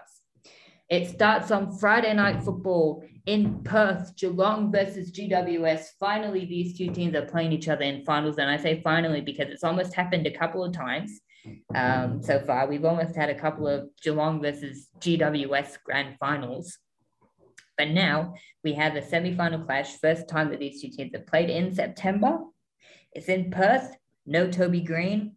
Patrick Dangerfield, I think the Cats said that he injured his hand either before the game against Port or during the game against Port, which is why he had that really bad drop on the wing. So my question is, we'll start with you, Eli. Can the Cats rebound, or will the Giants' pretty miraculous season continue? Yeah, it's a weird one. I've never been good at tipping, and especially on this show, I don't think I'd even get half of the ones right. So it doesn't really matter what I think when it comes to the tipping. But I'm back in GWS here. I'm not even sure if that's a left wing prediction. If you had said that 10 weeks ago, I would have thought, yeah, you're out of your mind. But I think they've just carried a bit of momentum, and finals all about momentum. Last time they played as well, Sam Taylor absolutely gave Tom Walker a bath, and if Tom Hawkins came out and kicked 8, I'd be like, yeah, fair enough. But GWS was playing good footy, and they'll be confident after that win as well. So you can't really predict it, especially finals footy. Like I thought, every game on the weekend could have been close, but there's, as you mentioned earlier, there's only one good game. So. I've got GWS winning this one, hopefully in a close one. Don't really know a margin. I might go 2 goals. How about you, Fraser? Are you going to be bold like Eli is? Are you going to tip the Giants? Or are you going to tip the Cats? I'm tipping the Cats. I'm not sure if I'm comforted by Eli's admission that he's not very good at the tips, so maybe a good sign. But the loss of Toby and Tom Green, I think that'll hit GWS really hard. Geelong, they bat pretty deep in the midfield. We've obviously got an injured Paddy Dangerfield. I'm not sure. Why would you? I don't understand why you'd release that into the media. I thought wouldn't you keep that a secret? It seems a strange omission. But indeed, the return of Tui, I think it'll help them in the Tom Stewart area. Tui can. I mean, he's no Tom Stewart, but he can play that role. So I'm expecting to see Tui go back. Instead of playing forward, which he's done a lot of this year. The Giants' backline, that was really tested against the Swans, and they managed to pass that test just by the barest of margins. Geelong's forward line is better, although it probably didn't look like it last Friday night. And I'm expecting them to put a good score on the board and set up a prelim final that is probably the most mouth-watering from here, Melbourne and Geelong, although I think Melbourne would start a good favourite, but at least it'd be kind of the two best Melbourne teams probably throughout the season. So Geelong, they should win the midfield battle too, with GWS's injuries through there. But GWS are obviously no slouch. I'm hopeful they recover. Geelong's midfield, they were pretty average last week. I do agree with Eli in the sense that GWS will be competitive here. I mean, they're not going to be a pushover. We saw Sam Taylor, as we mentioned a bit earlier, I mean, he's just having a great season. Gave Tom Hawkins a bath, as Eli said. So I think the size of Optus Stadium will help GWS. So I'm not expecting them to get blown away here. But I'd say, if I had to say, I'd probably say Geelong by 4 or 5 goals. Interesting. I cast a deciding vote. Interesting. Way am I going to go? Am I going to go with the Cats? Am I going to go with the Giants? Well, Eli, don't worry. You're not the only one tipping the Giants. I'm tipping GWS to win. The last time they played a final without Toby Green went all right for the Giants. That was when they beat Collingwood in the prelim final in 2019. And consider the fact that that was at Collingwood's home ground in front of 77,000 rabid Collingwood supporters. Now you play Geelong, potentially walking wounded with Patrick Dangerfield. Yeah, I agree with you, Fraser. That's a really, really weird thing that Geelong would admit there to the media. But potentially injured Dangerfield, they'll be sore and sorry for themselves, Geelong. GWS, they carry good momentum, I think, from last weekend. They'll win a close one. I'm tipping by about 10 points or so. Not the fact, it's also at a neutral ground. Consider that. The only caveat is the Giants don't really play well in Perth. So they're going to have to overcome that if they want to win, obviously. On to Saturday. Saturday has been confirmed. I think Saturday night football. Brisbane versus the Western Bulldogs at the Gabba. Fraser, I'll let you start with this one. Will it be the Lions roaring or will it be the Dogs barking? Well, it's been an interesting final series in terms of venue and time for the Dogs because they wanted the game in Tassie to be at Adelaide, and then that ended up obviously being in Tassie. And then they wanted this game to be during the day, so they had more time to prepare if they won. And then they realised it was going to be 25 degrees during the day, so they were like, "Oh, can we please have it at night?" And the AFL said, "No, let's go twilight." And then they did get their way in the end, I guess, by getting it at night. So it's an interesting matchup. I hate to say it, and I've talked about it with you, Casper. We kind of both wanting Brisbane to win, especially I'm sure you are after the Dogs handed it to the Bombers. And I'm sorry to say, Eli, but the more I look at the stats, the more I feel like the Dogs are a really, really good chance of getting into a prelim. The home ground advantage is obviously huge to the Lions, and this obviously won't be a cakewalk for them against the Dogs. Who are probably, I think we'd all agree, with a better side throughout the home and away. I think you could argue that Brisbane's ceiling might be higher when they're fully fit and firing, but they're just not at the moment. They've obviously got put out. McStay's going to miss. Gardner's looking injured. I'm not sure about Harris Andrews. The jury's out whether he's carrying something. But I think this will come down to the midfield battle. And if the Dogs play like they did last week, not that that's a given, the way they've been a bit inconsistent at the latter end of the year, I think they can win this. Bontempelli wasn't nowhere, but he was pretty quiet. So I'm expecting a big game out of him. So I'd say the Dogs in a tie one. I'd say 6 points. Hopefully we get a good final. How about you, Eli? Can your boys do it?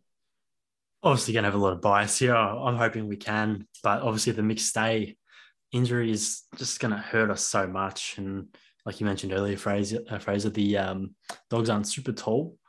So that will work in our favour. But I'm genuinely curious as to which way we're going to go in terms of a replacement. As of the time of recording this podcast, the final teams aren't out, I don't believe. So I've honestly got no idea how we're going to line up to replace McStay. Fagan all but confirmed Leicester will be back in. Archie's available for selection, but neither of them are going to be a key forward option for us. So I don't know which way we're going to go because our next best options are not a seasoned key forward in terms of guys like a Cam Ellis-Yolmen, who's just a big body. Joe Berry played a little bit more forward last week, but he's only 193. I think he dropped an easy mark. He's not a key forward. And then we've got other guys like Connor Ballenden, who's only played a couple games. Connor McFadden, who hasn't played a game at all, and he's not even a key forward size. So I'm not too sure which way we're going to go, which does worry me a little bit. But I've got every bit of optimism in the world that we'll get over the line. And that's not based on anything at all. It's just based on being a Brisbane fan. So I hope footy wins this weekend. That's all it is. Like you said, Fraser, I wouldn't mind a good game if we bundle out. Then it's probably just a matter of bad timing for us in terms of injuries and not playing great footy at the end of the season as well hurt us. We pick up a couple of those games, we get a home qualifying final. That's a difference really, and we might not even be playing this week. So it's just a few things like that don't go your way, and it's probably. If we lose, it's probably just not our season, but I've got every bit of faith that we can win. Once again, I played the deciding vote. Very, very interesting. I don't know if we do this. 2 games on the same weekend. I'm going with the Brisbane Lions. Now, I do think that this will be an interesting game. Could be a classic, but call me a salty Essendon supporter after what the Dogs did last week. I'm tipping the Lions by 8 goals. I think the Lions really smash the Dogs. It will be an annihilation. Look, I'm Yeah. optimistic, but not that optimistic. It's a shame the Bombers didn't win through, because then we might have gotten a really good game on Saturday night. But anyway, I realized I completely forgot we were going to talk about Ross Lyon. Right, very quickly. Ross Lyon taking himself out, reportedly taking himself out of the race for the senior coaching position for Carlton. Who's at this point? Who's left? Well, you got Brad Scott. Possibly you have some of the candidates who made it to the final stages of the Collingwood job, couldn't quite get it. Maybe Adam Kingsley of Richmond and Jamie Graham over at West Coast. I want to ask you guys, we'll start with you, Eli. Who should Carlton go for? Should they go for experience and a Brad Scott, or should they go the Collingwood route? Well, yeah, it's a bit of a difficult one because you don't really know exactly the workings of the club, because players reported that it was reported that players reported that they weren't happy with Teague on the year, and now they were trying to back him up as he was being shown the door, or not being shown the door, he was being forced out the door. But yeah, you don't really know how a club's going to respond to it, and the players are going to respond to a certain type of coach. And we know the type of coach that Ross Lyon is. He's going to be a take no rubbish kind of operator. And as Ed Langdon mentioned earlier in the week, he was often fearful of Ross Lyon, as a lot of players were. So if they were to go down that path of an experienced coach, then you're taking with them, like we're talking about with Craig McRae, you're taking with them the way that they were coaching at another club. Obviously, as you mentioned, that's not going to be Ross Lyon. And I'm pretty sure Brad Scott slotted into another role in the AFL, if I'm not mistaken, that I would be surprised if he slips out of. Have I read that right, Casper, or am I completely off the money? Honestly, you're speaking out of my football knowledge, mate. I've got no idea. Okay, well, we'll leave it at that. I'm not sure Brad Scott might be the right fit, because he's had a different sort of role, a different sort of approach with a different club entirely. So I think the right route for them might be to go for a new coach who's fresh to head coaching, but not a newbie by any means, but someone who's been a solid assistant for a good amount of time, and someone who's genuinely wanting to take this position. You don't want to force someone or convince someone to take the role. You want someone who puts their hand up and is enthusiastic about coaching the club, because they're in a pretty dire spot, because they've still got a good list on paper. You think they've got a very good team, a good 22 at least, or 23. So it's not going to take a lot for them to be competitive at four finals. And realistically, this year they're only 2 games out. They weren't that far out, but their best and their worst footy was just so far apart. So for me, I'll be going a brand new head coach, someone who wants to be at the club, and someone who's genuinely enthusiastic about taking that club forward to where they should be playing footy. I muted myself. Apologies. You would think that after 18 months of using Zoom, I would know how to not mute myself. But there you go. Fraser, how about you? Ross, the boss, is out. So who's going to be the boss at Carlton? Who do you think it should be? It's a funny one. I saw the article and I was quite surprised. Ross Lyon was on Footy Classified last night, and it still seemed like he was enthusiastic about the potential of becoming a senior coach again with Carlton. And so the article was reported by Caroline Wilson. One thing I noted both from last night and Footy Classified, it didn't seem like, although Ross Lyon was keen on the opportunity, he didn't seem like he was keen on going through this process, which I think Carlton said it's going to take almost 2 months to figure out who wants it, unless someone comes from nowhere. So I can't imagine he was too keen on that idea. I mean, he's obviously hasn't won a flag as a coach, but he's pretty successful. So I'm sure he was probably thinking, if I want it, it's probably mine. But perhaps that wasn't the case. So also in the article, it's written by Caroline Wilson, Brad Lloyd, who's the football boss, apparently spoke to Brad Scott in the last few days about potentially putting his hand up for the job. And then he would obviously be part of that process. That we saw a similar process, I guess, with Collingwood. It was exhaustive, but they did it during the season. So it's not as one of those things where it's like If it's in the off season, then everyone's like, what is going on? If it's during the season, it's a bit covered. So it's going to be interesting how this whole thing is covered. So apparently he's spoken to Brad Scott, and apparently the Carlton board has also heard that there's a possibility that Alistair Clarkson may change his mind. So that's a big part of the decision, no doubt. I can kind of sympathise with the Carlton board. I mean, if there's a tiny chance that Alistair Clarkson may reconsider and coach again next year, I think you'd want to be giving him every chance to coach your club. So it seems like Brad Scott and Alistair Clarkson are maybe the ones they're really keen on. So it'll be interesting to see what happens there. What about Newcastle? What are you thinking? With Alistair Clarkson, do you really want to coach where your whole process of getting him is like, do you want to coach us? No. Do you want to coach us? No. Do you want to coach us? No. Do you want to coach us? No. Do you want to coach us? Okay, fine, I'll coach you. You stop asking me. Do you really want that? I don't know. And it's also what the last few times that a premiership winning coach at another club or two come to Carlton, it hasn't really worked out. What is Mick Malthouse and Dennis Pagan? Yeah, sure, they had great careers at Carlton coaching those clubs, those two guys. And they're great coaches, Dennis Pagan and Mick Malthouse. Take nothing against them. But if you're a Carlton supporter, surely there's somewhere at the back of your mind thinking this Alistair Clarkson gig could possibly go the same way. You look at the list and you would probably argue, I would argue that Carlton's list is probably in a better shape than Collingwood, because Carlton has a solid spine that you can build around and a solid group of players. You just need a coach to whip them into shape, to say, yes, boys, you can attack, but you got to defend just as hard, if not twice as hard, which I don't think David Teague did, or at least if he did, it never translated onto the field. So I don't think you need to go for an inexperienced coach like what with Collingwood has done. Collingwood is almost at the start of this little rebuild here, so it makes sense to go for a new coach. But in terms of an experienced coach, yeah, I mean, why not go for Brad Scott? You know, took North Melbourne almost to a grand final back-to-back years, and that was aside from maybe 3 or 4 really good players. Those were average North Melbourne teams. And so the fact that he took them both to prelim finals in 2014 and 2015 is fair play to him. But this whole shenanigans coaching carousel at Carlton, it's been a disaster, and I'm willing to bet that it will continue to be an absolute circus for a while yet. Thank you, gents, for joining me for this episode.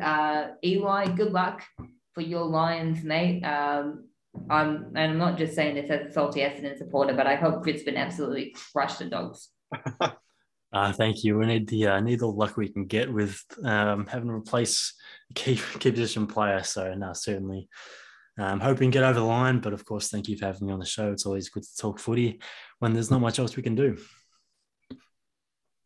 And Fraser, wish you all the best, of course, mate, with the situation in New South Wales. Don't want to mention too much about the current situation because it is depressing, but thoughts are with you guys in New South Wales. The news out of there is pretty scary. Thanks, mate. Much appreciated. You've at times like this, all you can do is laugh. So it's been good to have a chat and talk a bit of footy, talk a bit of rubbish. I'll just add one thing. The Age is reporting that Chris Scott is leaning to playing Ratugolea and against the Giants, and Tui will come in for O'Connor. So my prayers may be answered in that department. Okay. Great call from you. Yeah, no, two good ins for Geelong. Just quickly before I go, Ratugolea versus Stanley versus whatever the other ruckman is called. Who would you rather have? Carson Ford. Yeah, that's a tough one.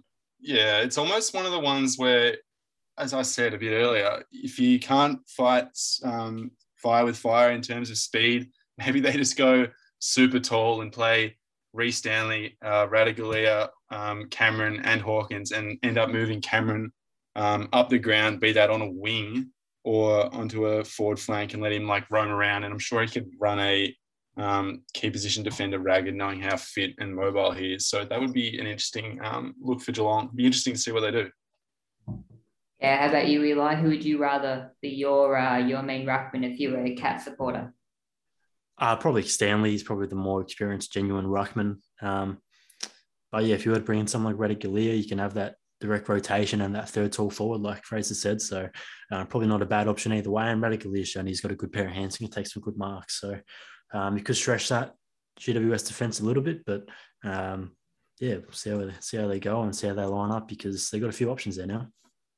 They do indeed. Thank you, dear listener, for listening to this episode of the Through the Banner podcast. Join me and a co-host next week to review all the action out of the semi-finals, preview the prelim finals, and talk about all the big news in football. Until then, das Vidania.